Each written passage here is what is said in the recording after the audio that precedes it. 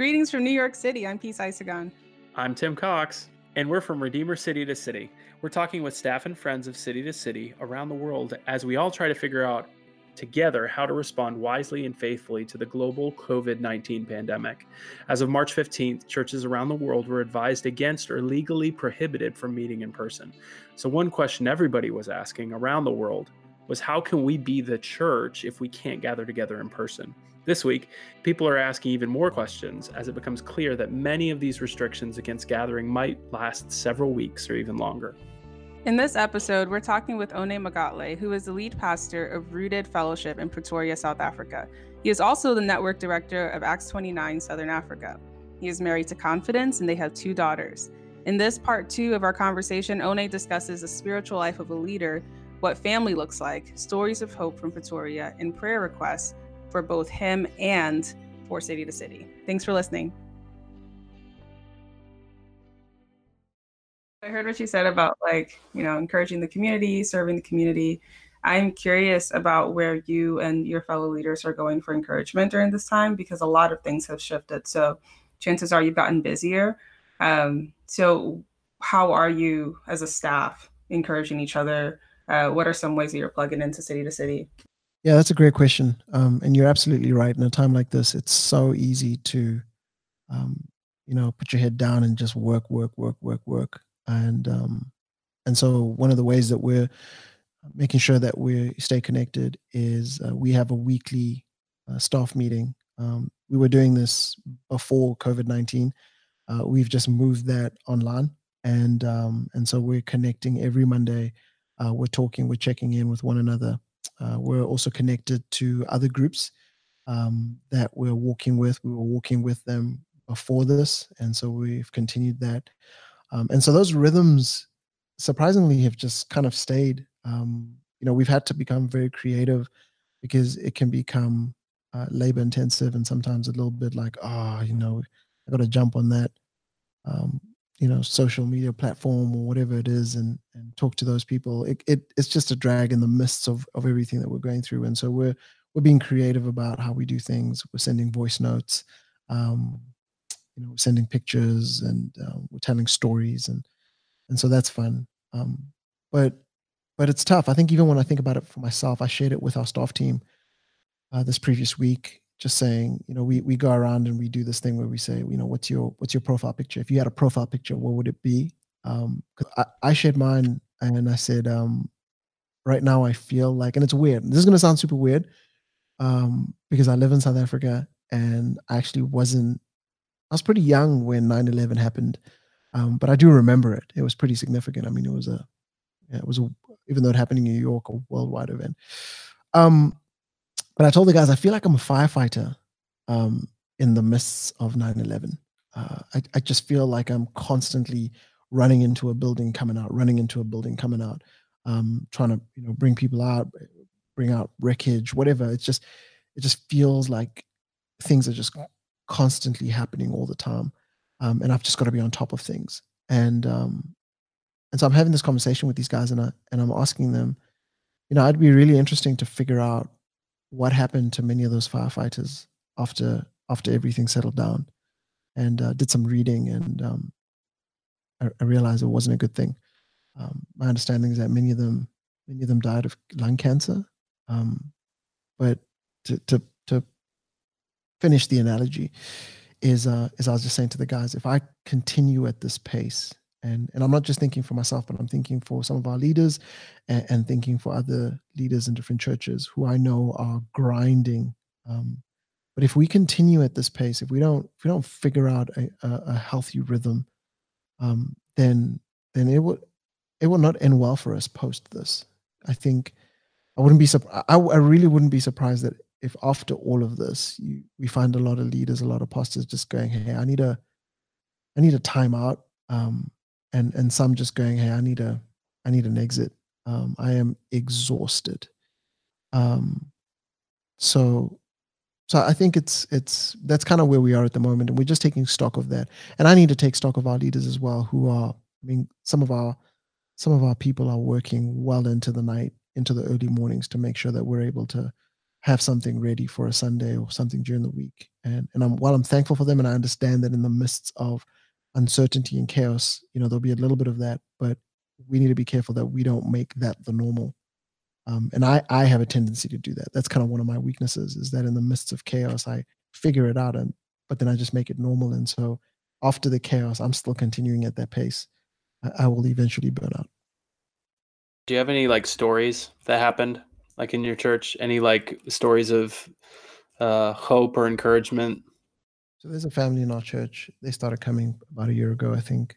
Just a really bad place. I mean, they're a phenomenal family, but like parents have passed away, and they've got kids, and there's stories behind that, and they didn't have running water and lights for long, 3-4 years, and so we've just been trying to love on them.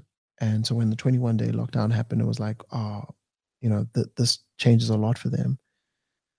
But seeing the community group that they're in just like love on them and continue to love on them even in this time is it's incredible, man. It's phenomenal. And then just as a church, as just trying to love on them and care for them as well. So that's been super, super encouraging. I would love to hear how you're dealing with this, like as a dad and as a in your house with your kids, and as a husband. I am married to an incredible woman, and I really, really mean that, because remember I said I came back from Paris and went straight into self-isolation. And then at the end of that self-isolation, I had one day where I could drive around and sort out stuff. And then the next day we went into a 21-day lockdown. So my wife has just been a true champion, just loving on us and trying to figure out, how to do all of this, and how to, while her husband is locked up in a room, because it's the right thing to do. We felt like it was us being a good neighbor, though I felt like I was super healthy. It's like, but I might be carrying, and so I don't want to expose the vulnerable. So um it feels like we've been in this a little bit longer than maybe where we are as a country. But my wife has been phenomenal and just a trooper, and our kids are great. We're all healthy. We're all good. Sure, I think we're getting tired of being in our home and not being able to go out, and the kids miss their friends, and you realize a lot of things when your kids are at home the whole time. One is how much they eat, which is shocking. They wake up on 100 and they go to bed on 100. It's like they don't ease into anything. There's no winding down. There's nothing. It's like, go to bed. It's like, I'm still partying. And then their eyes shut and then they go to bed. It's like, that doesn't make sense. So that can be sometimes frustrating, but it's revealing a lot. It's revealing that we need to work on our patience. It's and revealing that we have control issues. So we're gospeling ourselves through all of this. We're trying to catch ourselves before the thing runs wild and our hearts go to places that they shouldn't. And then we're being reminded that, man, we have so much. And so we're trying to practice a heart of being grateful and thankful that there are people who have significantly less than what we have. And so we pray for them, and we trying to figure out how to love on them. And then in the midst of that, we're saying, God, thank you for where you have us. It's by grace. So I'm doing well as a father, doing well as a husband. We're doing well as a family. Definitely thinking and processing a lot of things as a pastor. Like there's no hiding that. Like it's changed a lot, and so I'm recognizing there's a lot I need to think through and pray through and process. So we'll see how that journey goes. When you're talking about your youngest, how old is your youngest? 3 years old. Yeah. Right, Right. yeah, because the chances of a 3-year-old remembering this in like 15 years in detail is pretty low, but the chances are you're going to remember this for a long time.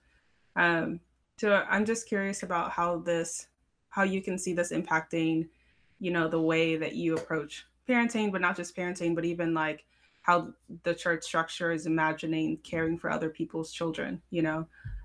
moving forward, just because there'll be so many, and they might not remember this, but we will. I think moments like this tend to expose where we are lacking in our parenting. So if you think about South Africa, for a lot of families, for the 21 days, they are to some degree going to have breakfast, lunch, and supper with their families. Now, how they do that would look different from house to house, but you're in the same building, you're in the same house, you're in the same apartment, the same flat, which for many of us, and I talk about the context that I serve in, we have people who are highly competent, highly educated. And so they grind. When they work, they grind late nights, early mornings. And now you're like, well, I can wake up early, but my kids are going to be here. I can go to bed late, but my kids, they're here. And it's changing your mindset from this is incredibly frustrating because I can't get any work done to, man, how do I spend time with my kid? Or is it revealing that I actually don't spend time with my kid?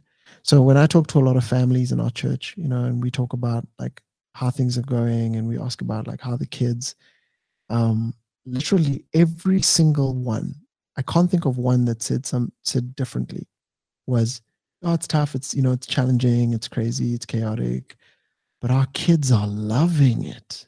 Like our kids are having the best time of their lives. And that's because it's like, yeah, it's because we're present. You know what I mean? Like we're here. And so my kid watches me, like my 3-year-old is going, okay, so when my dad opens up his laptop outside, he's working. Okay, what does that mean? And so I'm having these conversations with the 3-year-old. What does my work mean? What does, you know what I mean? And so I think we don't see it now, but I really believe it's going to shape our children. It's going to have an impact on how they parent because the right now is revealing a lot about us.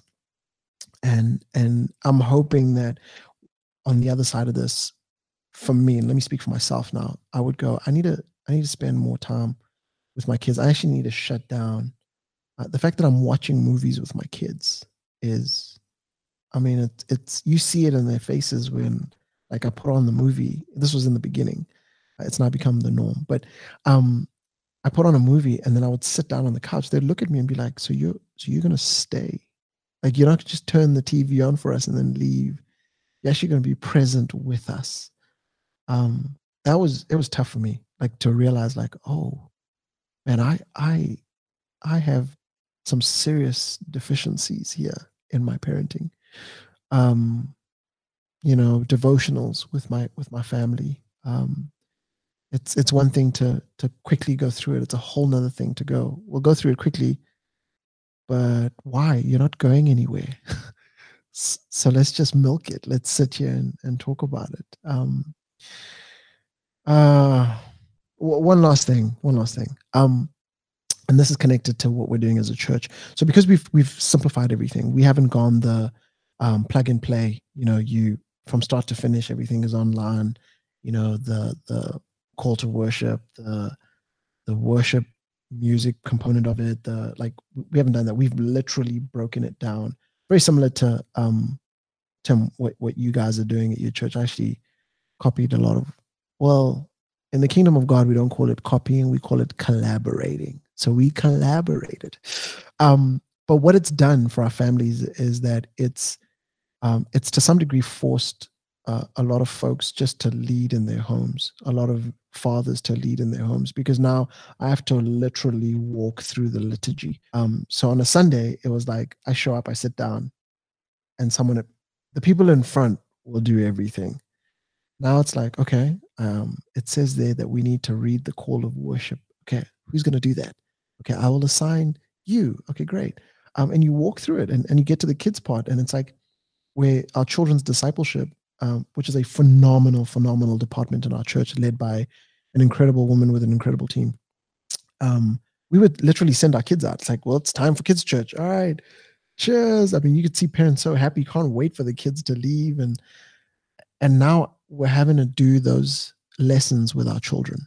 And so I'll go, because I preach And I'm not particularly a fan of watching myself preach. So what I'll do is I'll say, to my wife, hey, Confidence, you watch the sermon. We'll walk through the service together. And then I'll go, you watch the sermon. I'm going to go take the kids and we're going to go do the crafts, which is something I would have never done.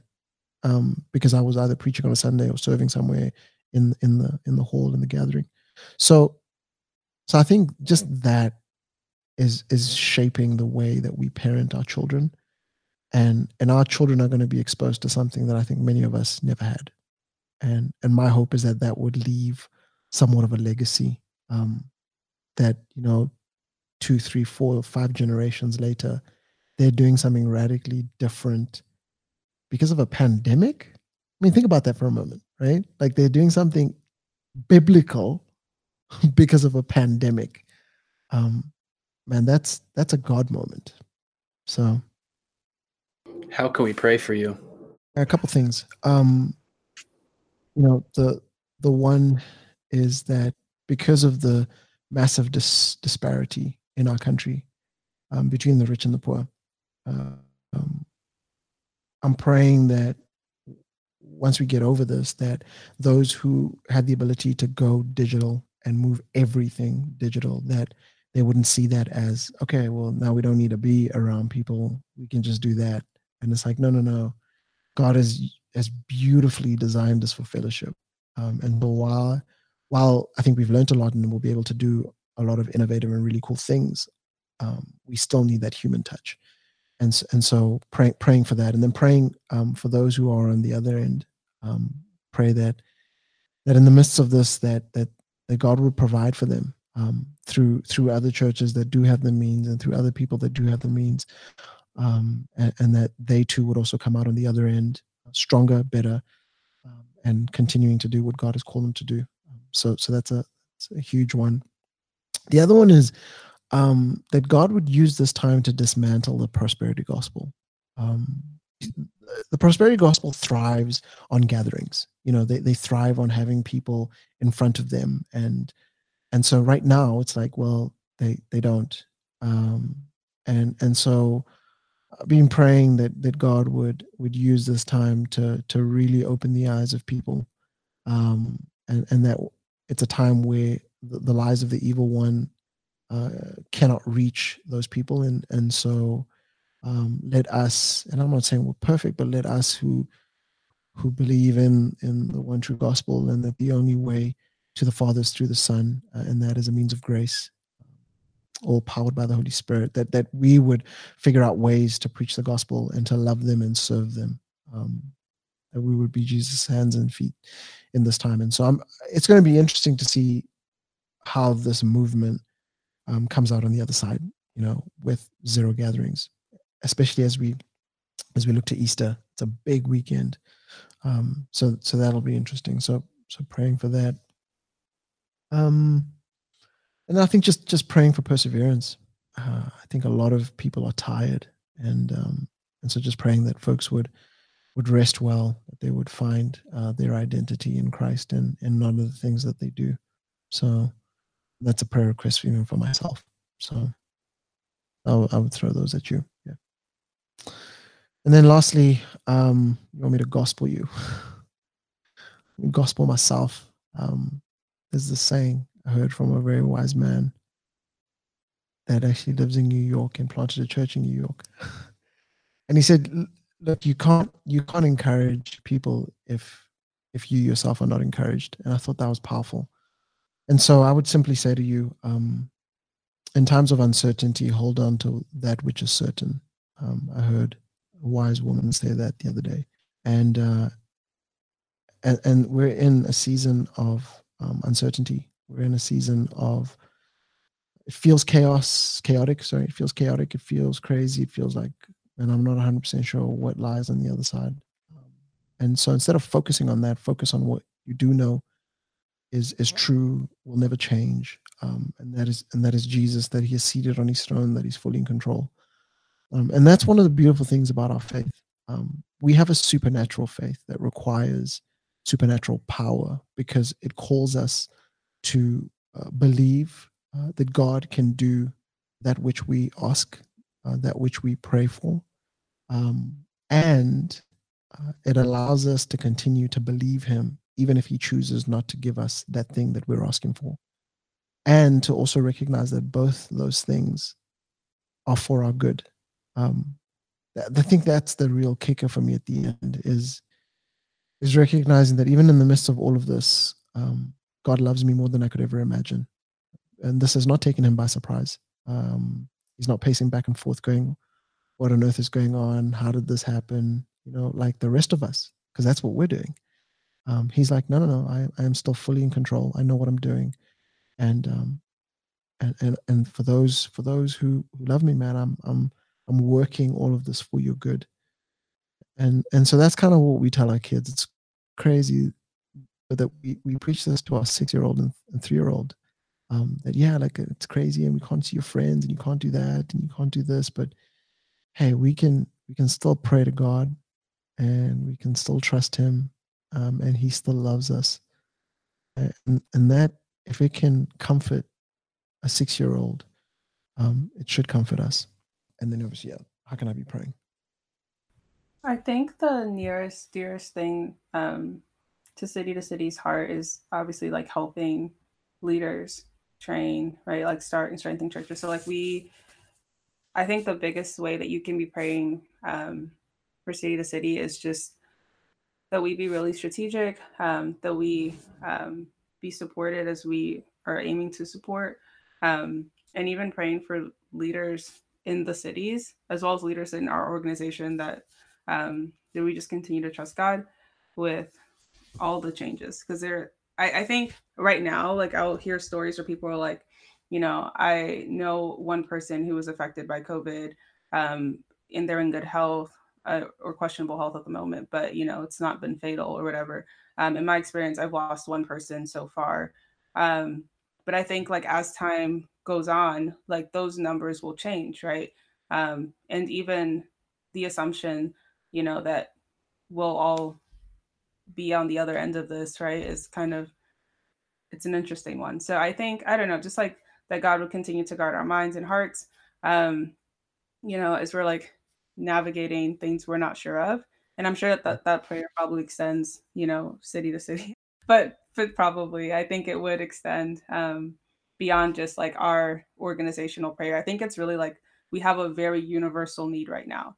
And we're just asking that God would help us as we're trying to help. Ona, thank you so much for sharing with us, and we will be praying for you, brother, as God works through Rooted Fellowship in Pretoria. It's been a real pleasure being able to share space with you and to hear just what's happening in South Africa, to hear how you're innovating, not just in church, but in your home, and how this has been like a really transformational time and continues to be. So we'll continue praying, and I'm thankful that you're praying for us too. Thank you. Appreciate it. And thankful for all that you guys do at City to City. I love you guys. And the world is, man, just in such a better place because of faithful men and women like you guys. So thank you.